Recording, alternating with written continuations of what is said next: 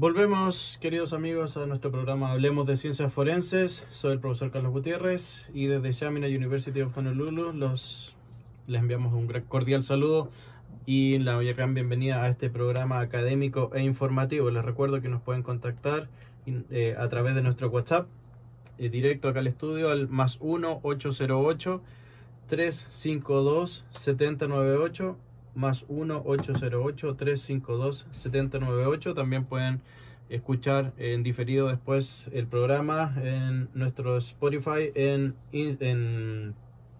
Spotify, perdón, y en iTunes, y también a través de nuestro canal de YouTube Forensic Carlos G, y por supuesto en directo siempre a través de radio radiocuh.com. Les quiero comentar que tenemos amigos que nos están escuchando de diferentes países, de Colombia, de Ecuador, nos están escuchando de Panamá, de Perú, de Argentina, de Chile, de Bolivia también, así que un gran saludo a todos ustedes y que espero que sigan sintonizados y nos continúen enviando sus saludos. El día de hoy vamos a comenzar hablando sobre los insectos, la importancia que estos insectos van a tener con nosotros en las ciencias forenses y especialmente en la investigación de escena del crimen. Estos insectos van a alterar muchas veces los patrones de manchas de sangre que nosotros podemos encontrar en la escena del crimen. Entonces es muy importante poder considerar este factor, ya que pueden generar falsas identificaciones a través del análisis de patrones de manchas de sangre. Hay un artículo que fue publicado en la revista Evidence Technology Magazine en la última versión, y habla sobre este artículo que está editado por Jason Beard y Jeffrey Torbellino, y habla sobre esto, y de hecho es un estudio que muestra las marcas y las señales que estos insectos van dejando en los patrones de mancha de sangre. Hay una característica en los patrones de mancha de sangre, para que todos ustedes puedan entender un poquito de lo que estamos hablando, es en relación a el patrón de mancha de sangre por impacto. El patrón de mancha por impacto hay dos tipos, y en uno hay una especie de rociado muy pequeño, una especie de mist, que es un spray, y que eso es generado por lesiones normalmente o provocados por armas de fuego. Entonces estas lesiones normalmente estas patrones, estas manchitas de menos de un milímetro aproximadamente de diámetro, son circulares y se generan en una zona específica. Esta característica también la pueden recrear las moscas. Estas moscas que llegan a la escena del crimen pueden generar estas manchas que se encuentran en la escena del crimen, y pueden alterar y pueden generar, porque como todos sabemos, a la escena del crimen no solamente llega solo una señal, sino que llega muchas moscas al lugar, y eso van a ir dejando muchas marcas de la misma forma. Entonces esas formas, esas marcas que nosotros vamos a ir encontrando en la escena del crimen, nos pueden generar o nos pueden inducir a error en relación a un patrón por impacto. Entonces es por eso que nosotros debemos analizar de buena forma y saber si es que tenemos estos insectos en nuestra escena del crimen. Tenemos que ir colaborando, poder ir entendiendo, por supuesto, e interpretando estas señales. Tenemos que entender que cuando estos insectos, las moscas especialmente, colonizan la escena del crimen, van a colonizarla de una manera amplia, es decir, van a haber más, por supuesto, más de una, es una colonización. Entonces va a generar estas alteraciones. Entonces nosotros tenemos que conocerlos. También van a ser bastante pequeñas, de aproximadamente menos de un milímetro de diámetro. Entonces por eso es donde ahí puede inducir error al investigador. Entonces tiene que saber que hay características que presentan estas señales dejadas por estos insectos que van a ser muy características de ellas. Por ejemplo, regurgitamiento, van a estar también las patitas de estos insectos alrededor. Entonces eso es lo que se debe interpretar. Normalmente es una forma triangular la forma geométrica que dejan estos insectos por las patas y la forma en que tienen en caminar. Entonces las moscas se van a sentir atraídas hacia la sangre porque es una rica fuente de nutrientes y proteínas para ellas. Entonces se van a alimentar. Entonces, por supuesto, van a tocar la sangre y van a ir dejando estas marquitas en la escena del crimen. Entonces, por eso hay que tener bastante cuidado y bastante detalle en relación a eso. Otro tipo de marcas pueden ser, son marcas que van a ir dejando estas, especialmente las moscas, que son, les insisto, los primeros insectos en llegar a la escena del crimen y los que primero colonizan cuando hay bastante sangre. Entonces van a dejar estas marcas un poco arrastradas también, entonces un poco lineales. Entonces también se pueden generar y se pueden pensar que pueden ser patrones de cast off y de desplazamiento. Entonces también hay que entender que son generados por un tercer ente, que en este caso sería la fauna entomológica. Entonces es muy importante que eso todos los investigadores los tengamos en consideración. Y en este estudio, como les comentaba, hay bastantes recreaciones. Se pueden ir recreando, por supuesto, y haciendo estudios en relación a la realidad de cada uno de nosotros en cada uno de los países. Así que es muy importante que a lo mejor podamos generar esta reconstrucción en base a la realidad que nosotros estamos viviendo o que vivimos en nuestros países. Así que es algo a considerar, es algo importante que se debe entender que existe. Entonces es muy bueno este estudio que está apareciendo y que, le insisto, podamos cada uno de nosotros replicarlos en las realidades, porque así vamos sabiendo cuál es el comportamiento de los insectos. Le quiero enviar un gran saludo a Jim, que nos está escribiendo desde Perú. Así que un gran abrazo para ustedes también. Así que seguimos en contacto. Jim, un gran abrazo desde acá de Honolulu, Hawái, para ti desde Perú. Vamos a otro break de música para que comencemos a conversar sobre el caso Rodney Reed, la persona que tiene que ser sentenciada mañana a muerte. Mañana debería haber recibido la inyección letal, pero algo ocurrió. Lo vamos a conversar a la vuelta de esta música. Nuestro programa Hablemos de Ciencias Forenses. En esta parte vamos a platicar sobre lo que ocurrió o que debería haber ocurrido el día de mañana acá en Estados Unidos. Rodney Reed es una persona que estaba condenado a recibir la inyección letal el día 20 de noviembre, es decir, mañana, pero varios abogados fueron presentando diferentes evidencias, y además Kim Kardashian entró en esto. Entonces eso es lo que la parte diferente de este caso. ¿Qué es lo que ocurrió? Esta persona está detenida en Texas, en una cárcel de Texas, esperando la pena de muerte, esperando su muerte. Él ha pasado 21 años de su vida condenado por un asesinato que supuestamente él cometió en el año 1996, y que el día de mañana, 20 de noviembre, iba a recibir la inyección letal en Texas, acá en Estados Unidos.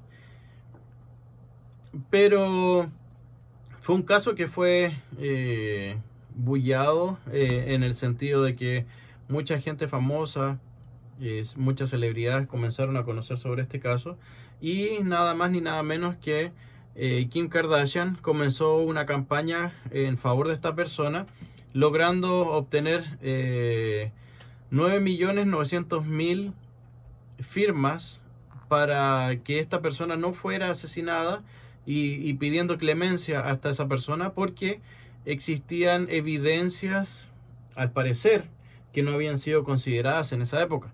Esta persona, Rodney Reed, indicaba que era inocente. Los abogados comenzaron a presentar muchas pruebas, pero ¿cuál es la historia detrás de esta persona? ¿Qué es lo que ocurrió? ¿Por qué está en la cárcel? Este sujeto fue declarado culpable por el asesinato de Stacy Sides, una muchacha de 19 años que fue encontrada estrangulada en el interior de su vehículo. Y ¿por qué se dieron cuenta? Porque no llegó a trabajar ese día en la mañana y encontraron su camioneta abandonada y ahí estaba el cadáver de esta muchacha. Había sido estrangulada con el cinturón de seguridad. Entonces, ¿qué es lo que ocurrió? Cuando se hizo la autopsia de esta muchacha, se encontraron 3 espermios en la cavidad vaginal de esta muchacha, y estos espermios correspondían a este sujeto Red. El problema es que Rodney Red siempre dijo que él tenía una relación consensuada o consensual con esta persona, es decir, eran una especie de novios o de amantes. Entonces sí, él reconoció que habían tenido relaciones sexuales el día anterior. Esta muchacha era novia y estaba a punto de casarse, y estaba comprometida incluso para casarse con un ex policía también del estado de Texas, pero la evidencia física arrojaba a esta persona. Entonces, ¿qué es lo que ocurrió? En el juicio, en el año 1996, un médico estableció e indicó que los espermios no podían permanecer más de un día en la cavidad vaginal. Es lo que se sabía en ese minuto, la información que existía en ese momento. Entonces, en base a ese testimonio de un forense experto, fue condenada esta persona, y por supuesto su hipótesis de haber tenido relaciones sexuales el día anterior se caía porque este médico forense indicaba que era imposible que espermios sobrevivieran más de 24 horas en la cavidad vaginal. Entonces esa es la prueba, esa es la evidencia que hasta el minuto se está analizando, porque sí se ha comprobado que sí los espermios pueden permanecer más de 24 horas en una persona fallecida. No hay ningún problema con eso. La tecnología y los medios científicos lo han permitido obtener y conocer esta información. Entonces claramente cambia radicalmente esto, y se logró que la corte y el gobernador aplazaran la ejecución de esta persona en 120 días. Es decir, la persona se salvó, la tenían que matar mañana, ejecutar mañana, perdón, y se aplazó 120 días. Entonces, en estos 120 días, los abogados del programa del programa de inocentes que existe acá en los Estados Unidos, tiene 120 días para poder comprobar y corroborar esta hipótesis, para poder salvar de la muerte a esta persona. A pesar de que incluso ya lleva 21 años, en la cárcel, al parecer por un delito que él no ha cometido. Vamos a un break de música ahora, y vamos a seguir vamos a continuar hablando de este tema, porque viene el cómo se sabe si esta persona no fue, si Red no fue, alguien tiene que haber cometido el homicidio. Entonces lo vamos a ver cuál es la otra evidencia que existe, y quién pudo haber sido el autor de este horrendo crimen ocurrido en 1996. Nos vamos al break de música para continuar con este tema, hablando de el señor Red, que debería haber sido condenado y que debería haber sido ejecutado mañana, pero se salvó. Tiene que 120 días más para probar su inocencia, pese a que ya han pasado 21 años. Hablemos de ciencias forenses. Les recuerdo, estamos en directo a través de www.radiocuh.com, en este programa de Hablemos de Ciencias Forenses, un programa académico e informativo directo desde Chaminade University of Honolulu, acá desde Hawái, para toda Latinoamérica y el mundo, en nuestro idioma, en español. También se pueden contactar en directo con nosotros acá al estudio, al WhatsApp, al +1 808 352 7098, el WhatsApp +1 808 352 7098. 98, y después pueden escuchar nuestros Spotify en diferido también este programa a través de Spotify y a través de iTunes, y por nuestras redes sociales @ForensicCarlosG, en especial nuestro canal de YouTube. Quiero enviarle un gran y un cordial saludo a José Manuel, que nos está escuchando desde Santiago de Chile. Un gran abrazo para allá. Sabemos que están con bastantes problemas en Chile, así que un gran abrazo para él y a toda la gente que nos escucha en directo desde por nuestras redes sociales, y también por supuesto a través de nuestro radiocuh.com. Volvemos al caso de Rodney Reed. Como les decía, esta es una persona que está condenado a muerte. El día de mañana iba a recibir la inyección letal en Texas, en la cárcel, pero gracias a 2.900.000 personas firmaron una propuesta para que esta persona pudiese no quedar en libertad, pero sí que se analizaran mayores evidencias, y esto fue aceptado por el tribunal. Y se está en revisión de las evidencias que están entregando sus abogados, ya que la opinión de un médico experto en el año 1996, cuando este caso ocurrió, indicaba que los espermatozoides no podían vivir más de 24 horas en la cavidad vaginal, y lo que ha sido científicamente comprobado que sí se puede. Entonces, en ese sentido, esa es una de las pruebas que está presentando la defensa de este sujeto, que lleva 20 años preso, para poder dejarlo en libertad y exonerarlo del delito de homicidio de una muchacha de 19 años ocurrido en 1996. Pero ¿qué otra evidencia tenemos en relación a este caso? Este sujeto, Rodney Reed, al encontrar esta evidencia de ADN en la cavidad vaginal de la víctima, se tomó esta muestra y se puso en la base de datos del CODIS, y arrojó positivo. Fue positivo, y positivo para este sujeto, Rodney Reed. ¿Por qué Rodney Reed estaba en la base de datos federales de ADN? Porque él había sido investigado anteriormente por otro caso de agresión sexual, pero no había sido encontrado culpable, pero sí había estado investigado, y por eso esta persona estaba en la base de datos federales del registro de ADN. Pero ustedes saben que mientras no se pruebe lo contrario, la persona es inocente.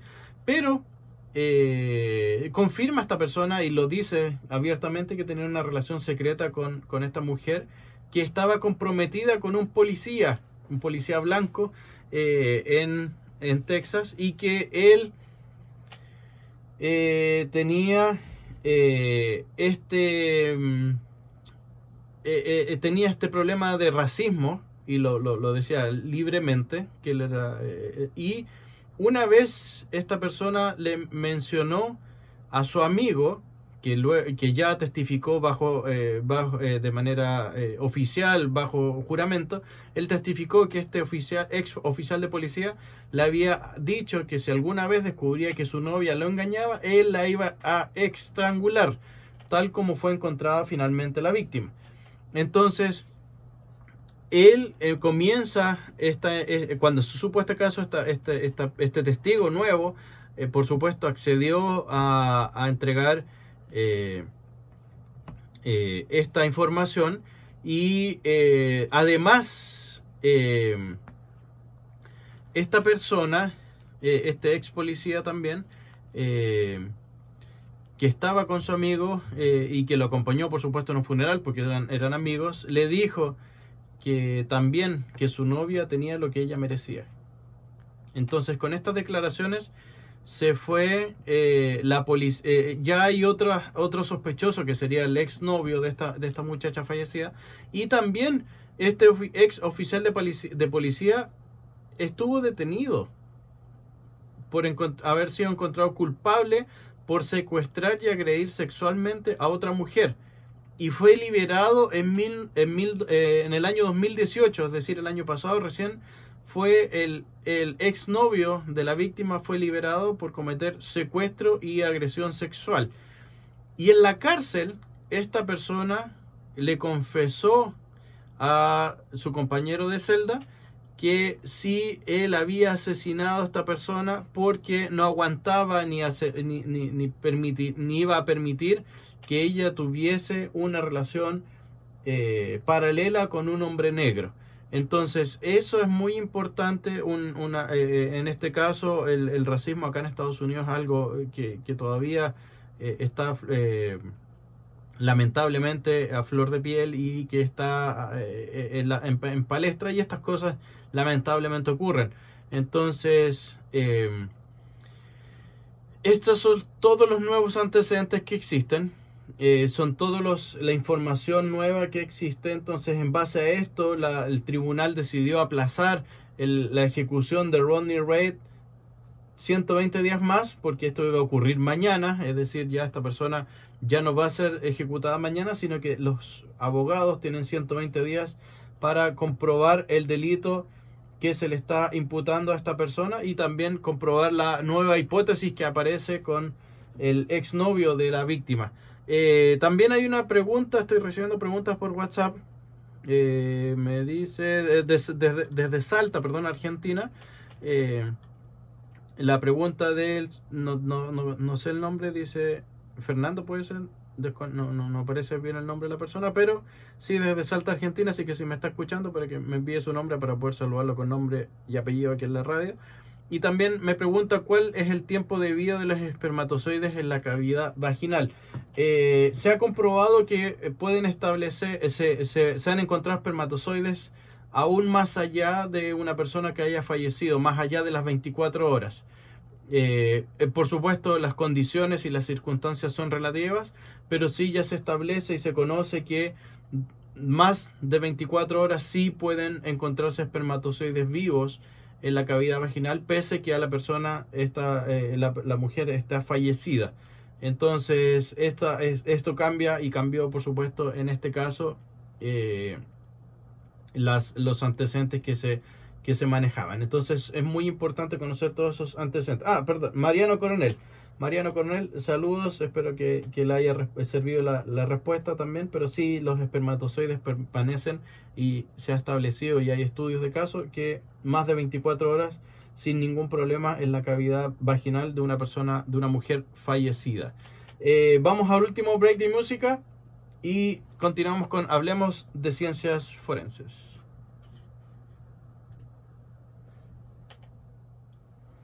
Regresamos al programa Hablemos de Ciencias Forenses, ya para despedirnos. Recuerden, este es un programa académico e informativo, va todos los martes a esta hora, a través de radio cuh.com, cuh.com, y también va en directo, va en diferido, después en un podcast en Spotify y en iTunes. Nos pueden encontrar como Hablemos de Ciencias Forenses. También a través de nuestro canal de YouTube, @ForensicCarlosG. Y recuerden enviarnos todos los martes sus WhatsApp, o durante la semana, si ustedes quieren, a nuestro WhatsApp +1 808 352 7098.